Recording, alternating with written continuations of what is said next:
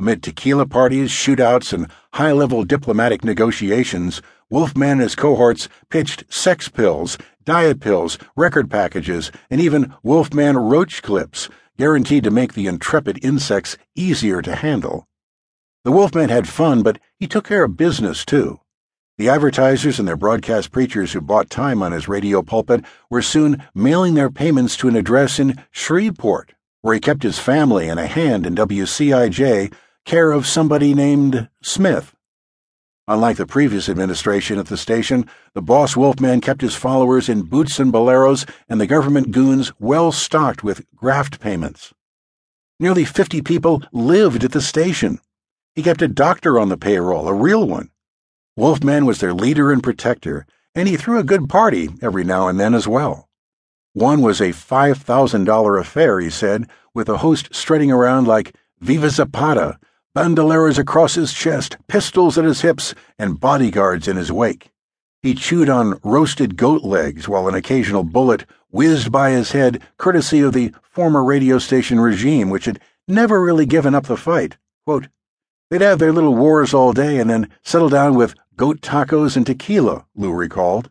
The Wolfman's profits and partying got the goat of the previous station administration in exile, and the determined opposition reasserted itself one night about 2 weeks after the gringo with the growl had set up camp.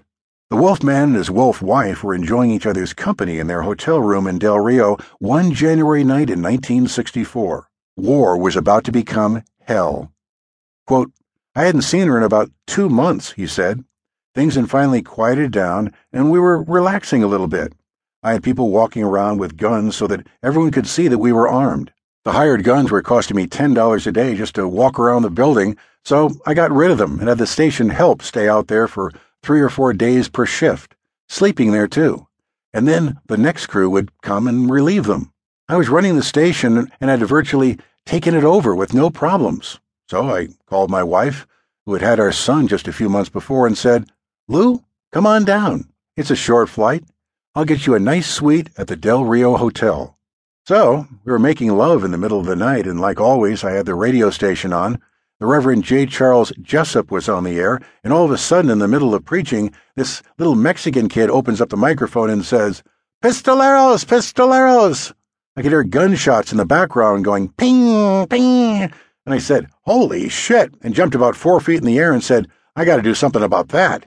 I got my Starfire Oldsmobile, a pink one, although they called it salmon-colored, and headed over to the Rio Grande. I learned in doing business over there that you always had to carry a big wad of money in your pocket. I knew the sheriff across the border, and I gave him money to come with me and to get other people to come with us. Anybody with wheels and a gun was good enough for me.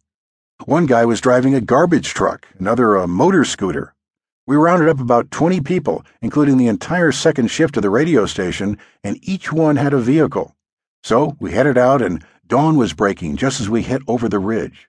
Here was this big radio station with one huge tower, and these guys were riding around it like Indians, circling the wagon train and shooting at it.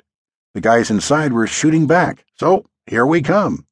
I got maybe 20 cars following me, and through the dust of first light, it must have looked like 1,000. I told everybody to honk their horns and shoot their guns. They had only maybe about 20 riders on horseback on their side, and we probably scared the shit out of them. Basically, they spun around the station one more time and took off for the hills. When we arrived, everybody had cleared out. We found one of their boys killed, but it was a close-range bullet that got him, and they figured he must have run into one of his own men's bullets and got his head blown off.